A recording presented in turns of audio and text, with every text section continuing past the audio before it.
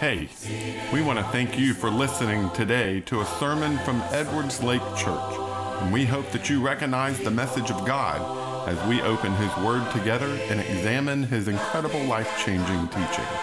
We pray that this message will challenge you, motivate you, or touch you in some way. Let's open the Bible together. Of the year. And it's a Mark Your Bibles lesson. So I think probably you all could have seen that coming since it's on your bulletin and all of that. So we're going to jump into lesson 24 of our Mark Your Bibles series and talk about when bad things happen.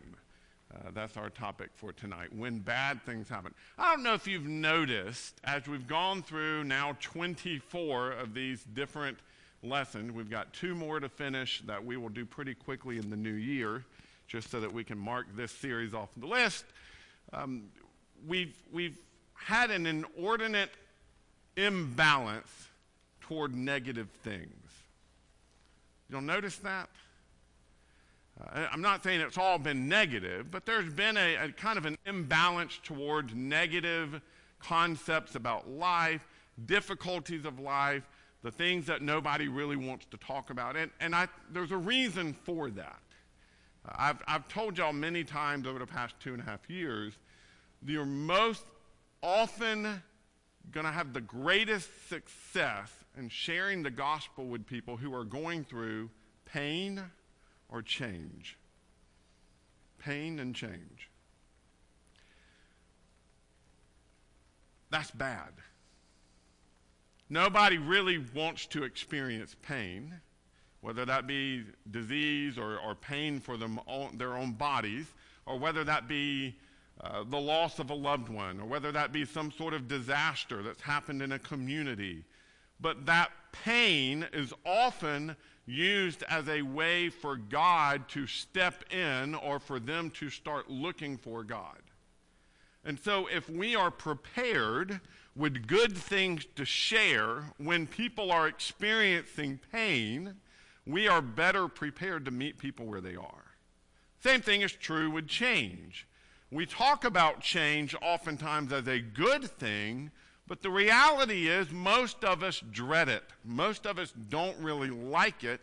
This is why most of us are sitting in the same seats tonight that you sat in this morning. And that's just an easy way to notice how that works. Generally speaking, we get a certain way of doing things in our mind, and we create a habit out of it because it's just easy. It's easy to not have to come in and look for a new seat.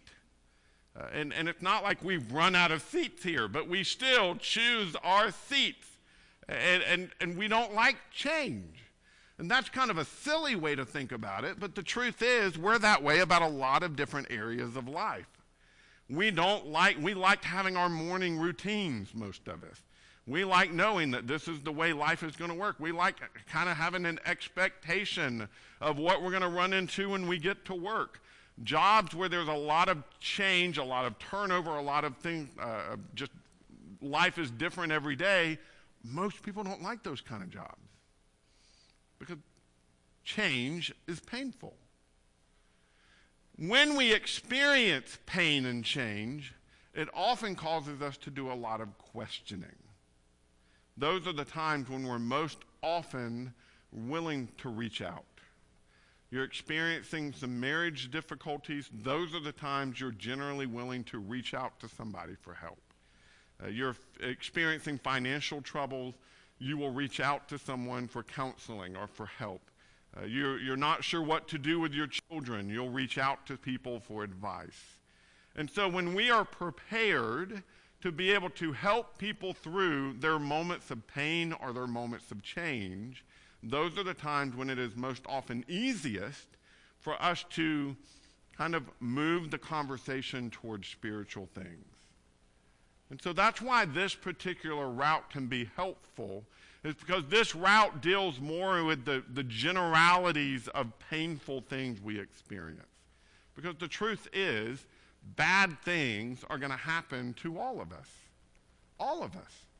And so it allows us from a biblical perspective to put ourselves in the same boat with somebody who is already experiencing pain, show them that God offers comfort in those moments, and then hopefully move that conversation into the ultimate comfort, which is turning to Jesus. Everybody with me on this? Okay, so we're just going to look at a lot of depressing verses tonight. I'm just going to go ahead and give you forewarning. Realize, as we know, the Bible doesn't stop with the sad, with the bad. It moves toward the good.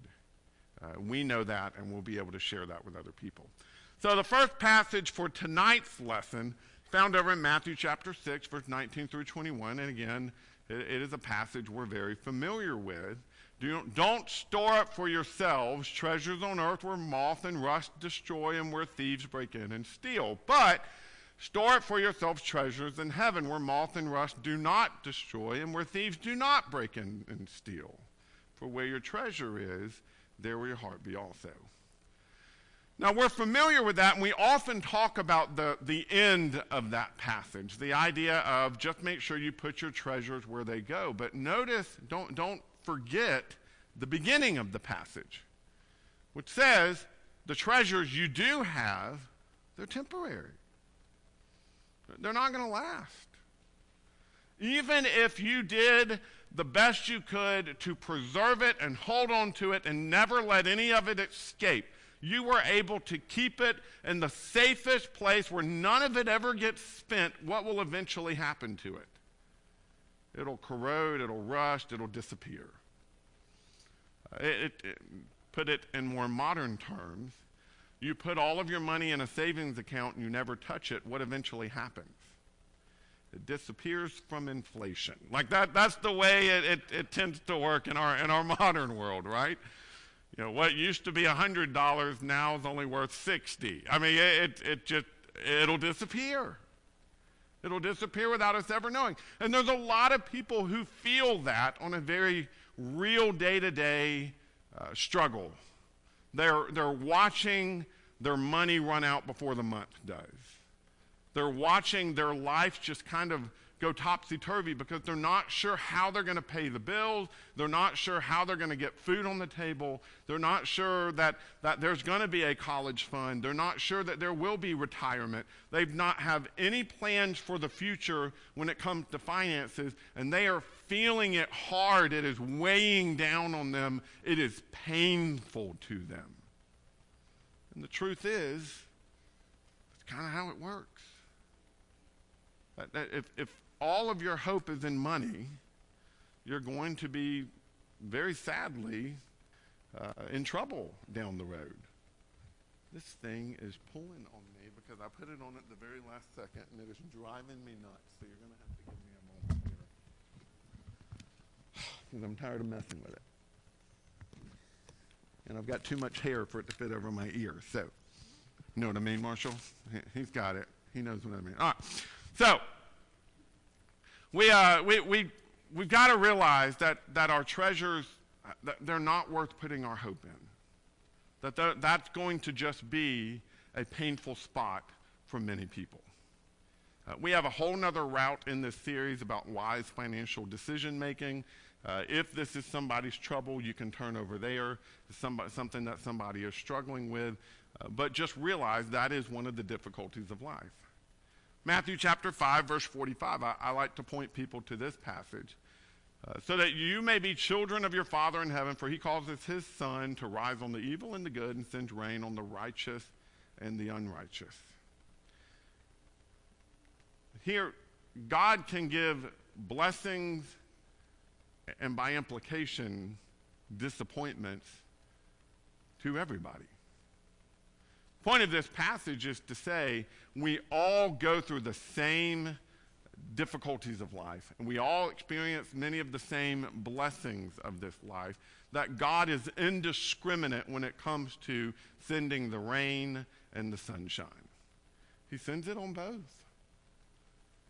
There's a lot of people who feel as if they should be specially treated and they shouldn't have to deal with the difficulties of life because, well, I belong to God. God's supposed to protect me from all the difficulties.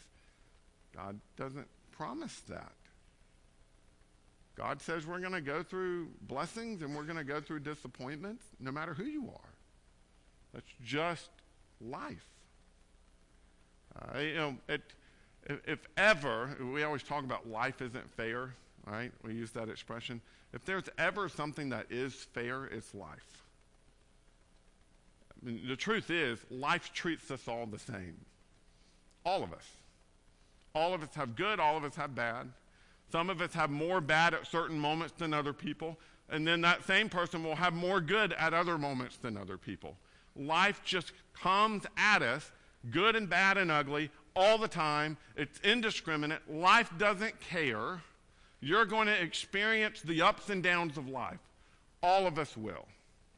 Now, because of some of our decisions, maybe some of us experience more downs than ups, or more ups than downs. But life itself, just the sun rises and the rain comes and it hits us all. And that's just the way life is. And we got to be okay with that.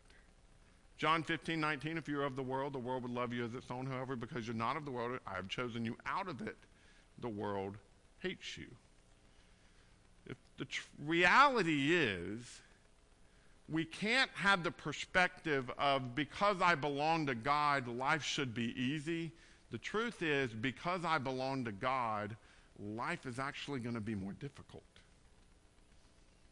That's not how we typically push baptism from the pulpit, but it's true.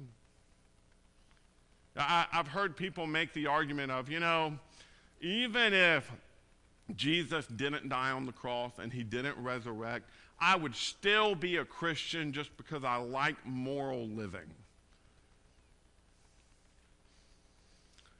I hate to argue with that because it sounds good, but the truth is, if Jesus didn't die on the cross and he didn't resurrect, I probably wouldn't continue to live as a Christian because I could use my Sundays for something else.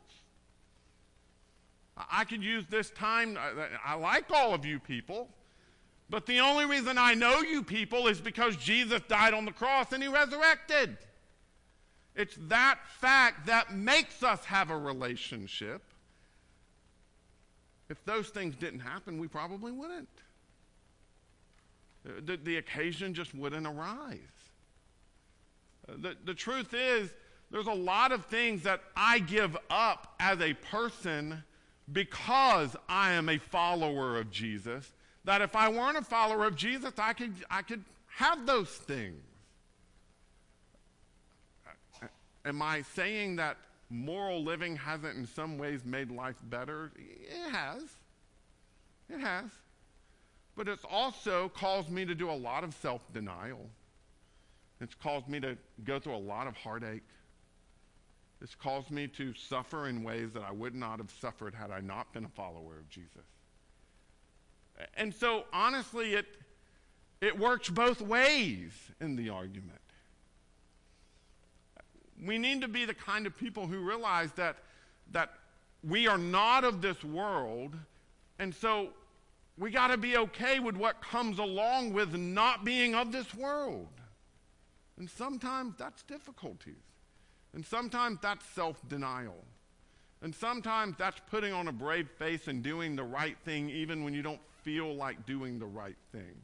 And sometimes that means denying yourself for the sake of putting others above yourself. And sometimes that means denying yourself because God requires you to do it.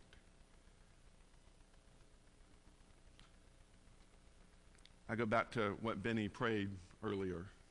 Excellent prayer, by the way. It was great to pray that with him. And that idea of being like Jesus in this world, that's what he prayed for. That's what we all prayed for with Benny. That we could be more like Jesus every day. Not get all caught up in programs, not get all caught up in all these things we have to do. Just do the simple thing of being more like Jesus. Jesus was hung on a tree and slaughtered for being like Jesus. You willing to do that? You willing to give up the world? That's bad things by our human estimation. Also, there's this sense of being pulled out of the world should cause us to be willing to let the world go. Put it aside. It's not where I place my hope. It's not where I get my accolades. It's not where I want to find my purpose. The world is not for me. The world is just a place where I work. That's it. And we've got to be willing to give up the world for the sake of having more for us, more of the kingdom, more of God. One of the easiest illustrations I can think of for this is just our entertainment. I know so many people who just go out and they find themselves just head over heels for the same entertainment that the world enjoys. And I look and I go, the judgmental side of me is going, that's soft porn. Why are you watching something that has naked people in it every other episode? Well, but it's not as bad as you think it is.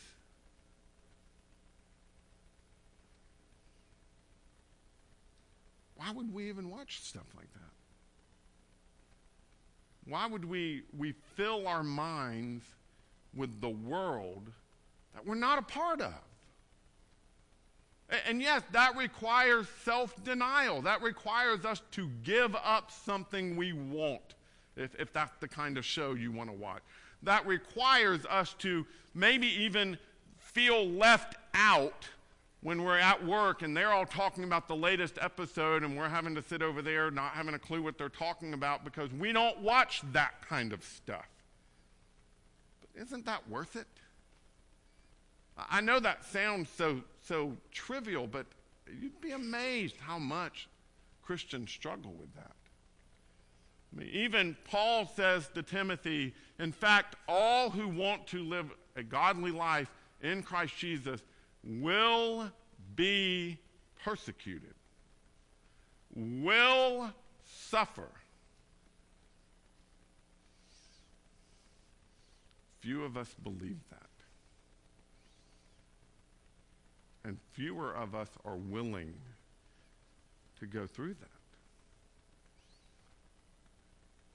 that. I don't know how to back off of what Paul tells Timothy here. Now, he does not tell Timothy to go search for persecution. He doesn't say go create opportunities for persecution. But what he says is doing what Benny prayed that we all do, going out there and living like Jesus will bring persecution. It's par for the course. It's what's going to happen. If you are truly being the kind of person that Jesus was, living by that high of a standard, being willing to be that different than the world will hate you for it. And I wonder sometimes about myself if I've not tried to find that middle ground somewhere where I can both belong to Jesus but not stick out in the world in such a way that I can have it easy on both sides. Never is it presented as an easy road. Being a Christian is not about what is easy. Being a Christian is about what is right, what is holy. And those who live holy lives will suffer persecution. And notice it doesn't say might suffer persecution, doesn't say let me warn you about what could happen in certain places where there is a certain culture. It doesn't say any of that. It doesn't give it any caveats to it. It doesn't give any excuses or justify it in any way. It says those who wish to live godly lives in Christ Jesus will suffer persecution. So if we're not, and I don't mean all the time, but let me even word it this way, but if we've never, the odds are there's something wrong with us not with the guarantee of Scripture. Standing up for what is right is hard, and it's painful, and it risks relationship, and it risks jobs, and it risks your ability to get out there in the world and fit in. But that's what it means to live a godly life. And when you do live that godly life, bad things are going to happen. And you got to be okay with that. Are you? Next passage, John chapter 16, verse 33. I've told you these things so that you may have peace. You will have suffering in this world. Be courageous. I've conquered the world. Now, here's the thing. I want you to take that last bit that we talked about. All who wish to live godly lives in Christ Jesus will suffer persecution. And add it to this. I'm telling you this so that you can have peace. Do those things go together? According to Paul, they do. According to Jesus, they do. Because Jesus' very next words are, you will have suffering in this world. That doesn't change the fact that you can have peace in this world. Because these two things go together when we keep our eyes on Jesus, who both suffered and had peace about it. That should be us. That should be us. We got to come to grips with the fact that if we go out there and we live the kind of lives we prayed about, we go out there and actually live like Jesus, have conversations with the world like he did, will at risk being ostracized by the world as he did. There will be times when there are some people who will flock to that and want to have more of that and be drawn toward that because they want the peace that you have. And there will be other times where there are those who want to shut you down and shut you out and want to have nothing to do with you because they don't want to have any of that godly life living. And you got to be okay with that. We have such a great opportunity as Christians. But we'll never have those opportunities if we live in fear of bad things happening. Romans chapter 5, verse 3 and 4. Paul says, and not only that, but we also boast in our afflictions because we know that affliction produces endurance, and endurance produces proven character, and proven character produces hope. Now notice, the beginning of that is affliction, suffering, persecution, being ostracized, being called names, being thrown out, losing your job, having difficulty with relationships, losing friends. There's going to be all sorts of bad things that can and will happen to those who are pursuing the will of God. But going through those things, it produces endurance, and endurance produces character, and character produces hope. Why is being willing to go through bad things a good thing? Because going through bad things with God has a good end. And we got to be willing to do that. Those bad things can produce good results for you and me. They can give us the chance to grow. They will give us the chance to have a great testimony for God. They will give us a chance to suffer as he suffered. It'll give us a chance to be more of what God intends us to be. When bad things happen, maybe the best thing to do is not to try to get the bad things to stop happening, but to look at those bad things and say, how do I grow in this? How do I change? I'm already experiencing pain. Might as well change. Get it all done at once. How do I change through these bad things so that I can be more of what God intends for me to be? That's what we do when bad things happen. We develop. James makes the same thing clear over at the beginning of his epistle. It says there, verse 2, "Consider it great joy, my brothers and sisters, whenever you experience various trials, because you know that the testing of your faith produces endurance. Let endurance have its full effect so that you may be mature and complete, lacking nothing." And if you skip down to verse 12, "Blessed is the one who endures trials, because when he has stood the test, he will receive the crown of life that God has promised to those who love him." Again, persecution, trials, suffering, difficulties of life, bad things make us better people if we'll let them. Now, they don't always. You can't just be bitter about bad things, can't you? I've been there. Didn't like the way someone talked to me, didn't like the way a situation worked out, so I'll just, instead of worrying maybe what they said was true, or maybe this is a chance to have patience, or maybe this is a chance to love in a difficult situation, or trying to figure out a way that this can have good result, I'll just sit there and complain about the person. Or tell other people about what a bad person that person is and run them down.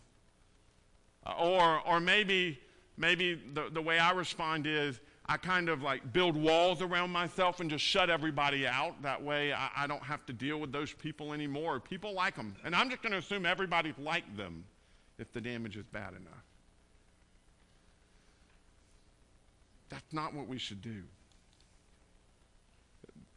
The truth is, if we will just allow good results, endurance, patience, maturity, completeness, those things to come as a result of the bad things become good things.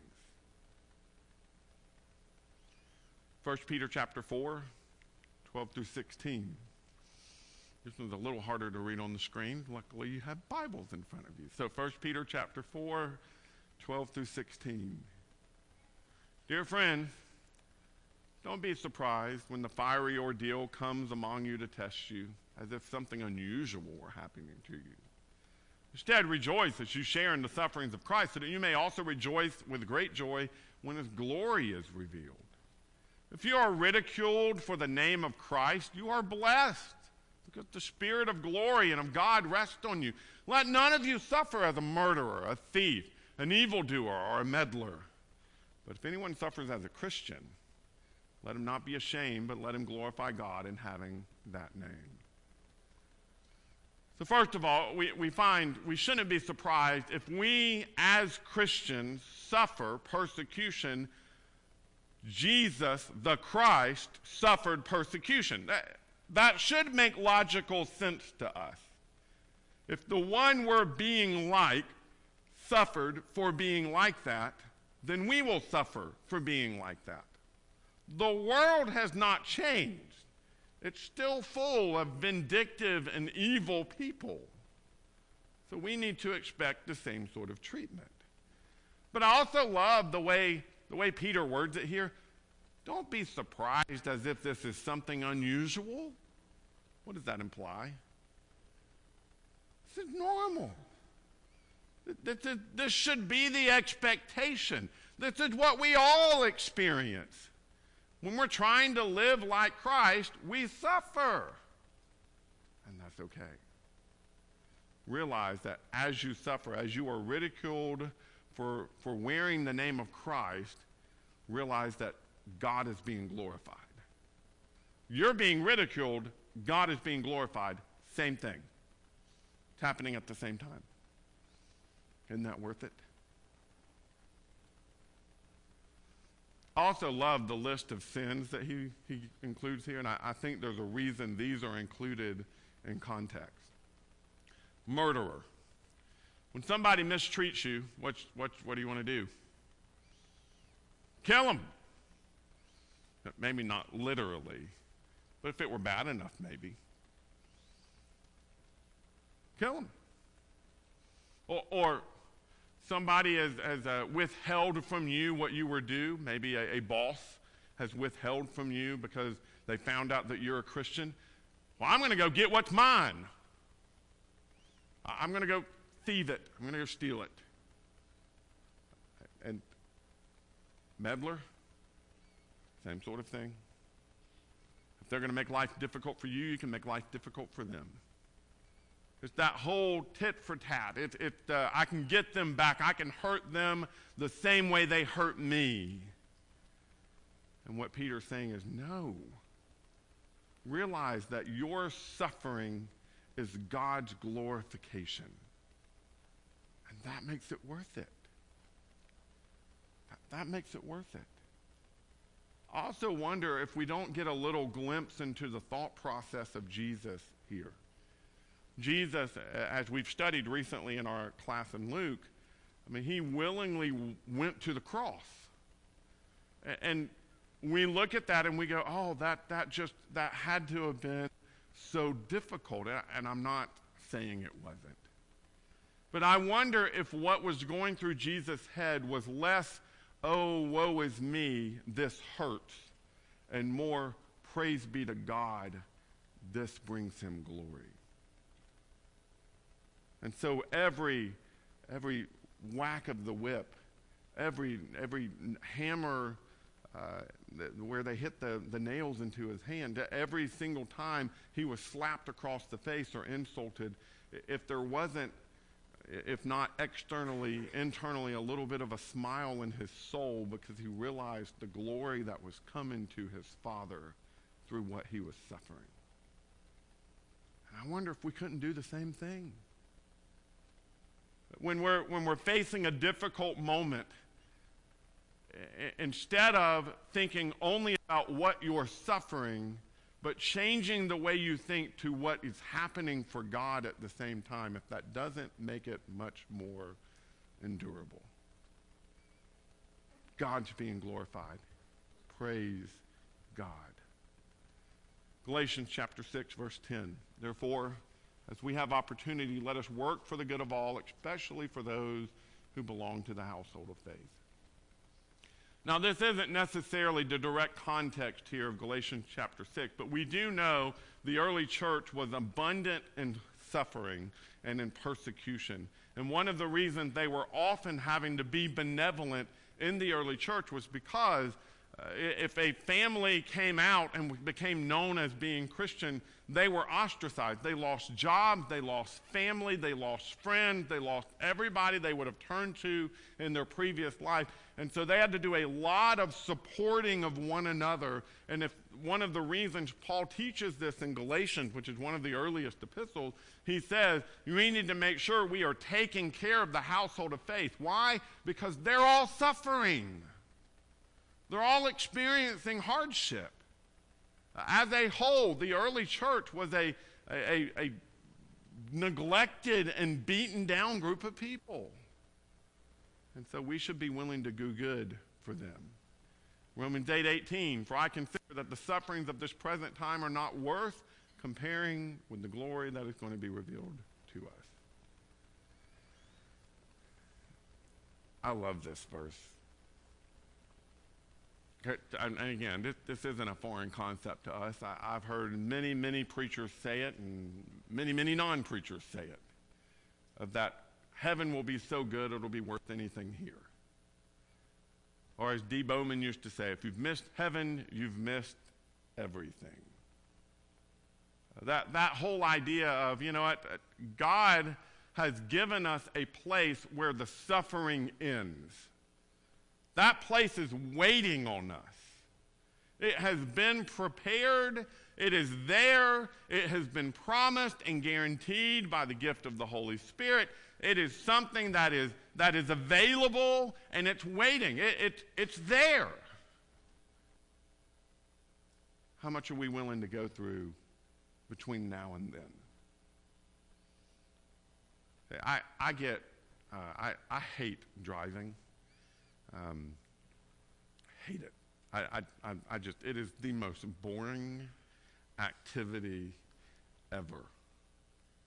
Not only that, in our big loud van, and loud for many reasons, 5 of them particular,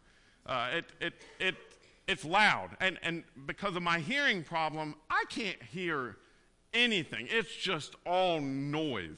No, it's like the Grinch. Noise, noise, noise, noise. Like that's how I drive in my van. Like it's just, I hate it.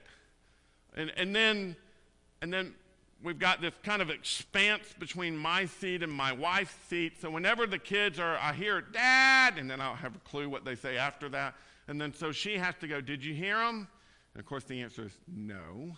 And then she has to tell me what it is. But she's learned most of the time that she has to actually look at me to get the sound to go directly from her mouth to my ear for me to understand, or else I have to start doing this. I start leaning over while I'm driving so I can get closer and closer and hear what she's saying. Or because I read lips, I have to look at her. And then she's yelling at me that I need to watch the road. I hate it. I hate driving. But when I got a really awesome place to go, I'm willing to drive for days. We got an awesome place to go. We got a place the gates are open. What are you willing to go through to get there? Because we're guaranteed there is nothing in this world that is so big and so bad that it is worth giving up how good there is. And we should be willing to suffer it all. Revelation 21:4, he will wipe away every tear from their eyes. Death will be no more. Grief, crying, and pain, there will be no more because the previous things have passed away.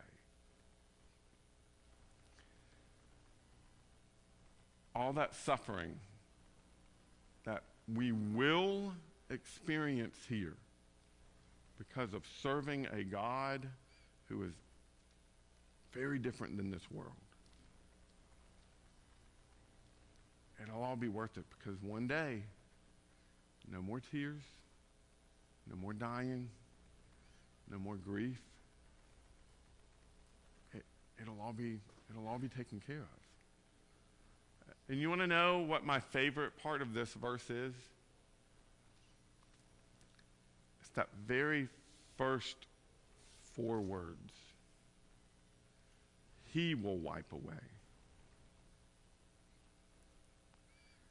Any parent realizes the tenderness of a child. They've fallen down, they've skinned their knee, and they come running to mom or dad, and you gather them up in your arms and you set them on your lap, and they're just crying, and you talk to them what happened, and they tell you, I fell down, and you say, did you get hurt, which is the most obvious question ever, and they say yes, and you say where, and they show you their knee, and you pull up their knee and you kiss it, most unsanitary medical practice ever, and then they've stopped crying, and you take your thumb and you wipe it across their cheek to erase the tears. That's God with us. That's what God will do with us. We're going to show up to heaven with tear-stained cheeks, and God is going to wipe them away. And doesn't that make it worth it? Doesn't that make any of those hard days worth it, to know there's an end in sight? And when the end happens, it'll not just be grand, it'll be intimate, it'll be loving, and it'll be forever. And that makes the bad things okay.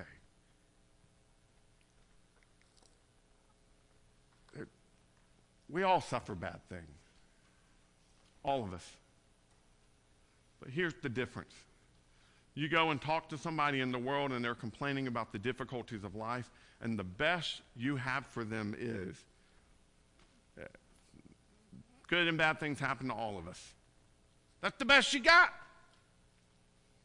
I mean, you don't know. You don't know if life's going to get better for them. We like to to make wishful statements, don't we? Well, this too shall pass. Maybe it won't. For a non-Christian, it might not. But for you and me, the ones who belong to Jesus, it will. It will. It'll pass. And what we get in return for living a life that might have included that will include a lot of suffering, and those moments of suffering will bring glory to God, is that one day he will wipe the tears from your face and things will be good again. So I encourage you, if you're not a child of God, today would be a good day to come one. Today would be a good day to say, you know what, that's worth making that commitment. Now again, I'm not going to paint this with rainbows. You sign on to serving God, you are signing on to a life of persecution and suffering. I'm sorry, that's the truth.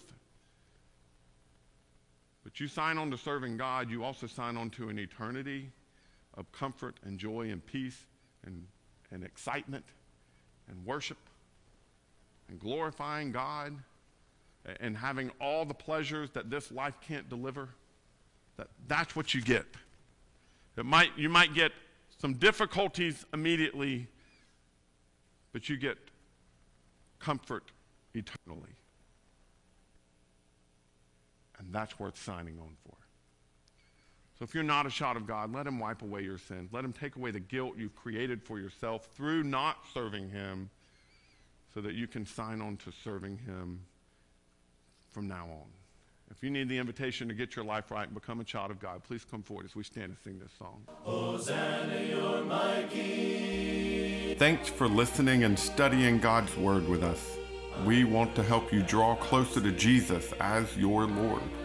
If you feel some need as a result of today's message, whether that be a need to seek God's salvation, or you are just in the need of prayers, please reach out to us. You can find out more about us, including contact information, at edwardslakechurch.org. If you want to continue to open God's Word with us, please check out other sermons on our podcast, or come visit with us at Edwards Lake Church anytime you can. Thanks again, and we pray God's blessings for you.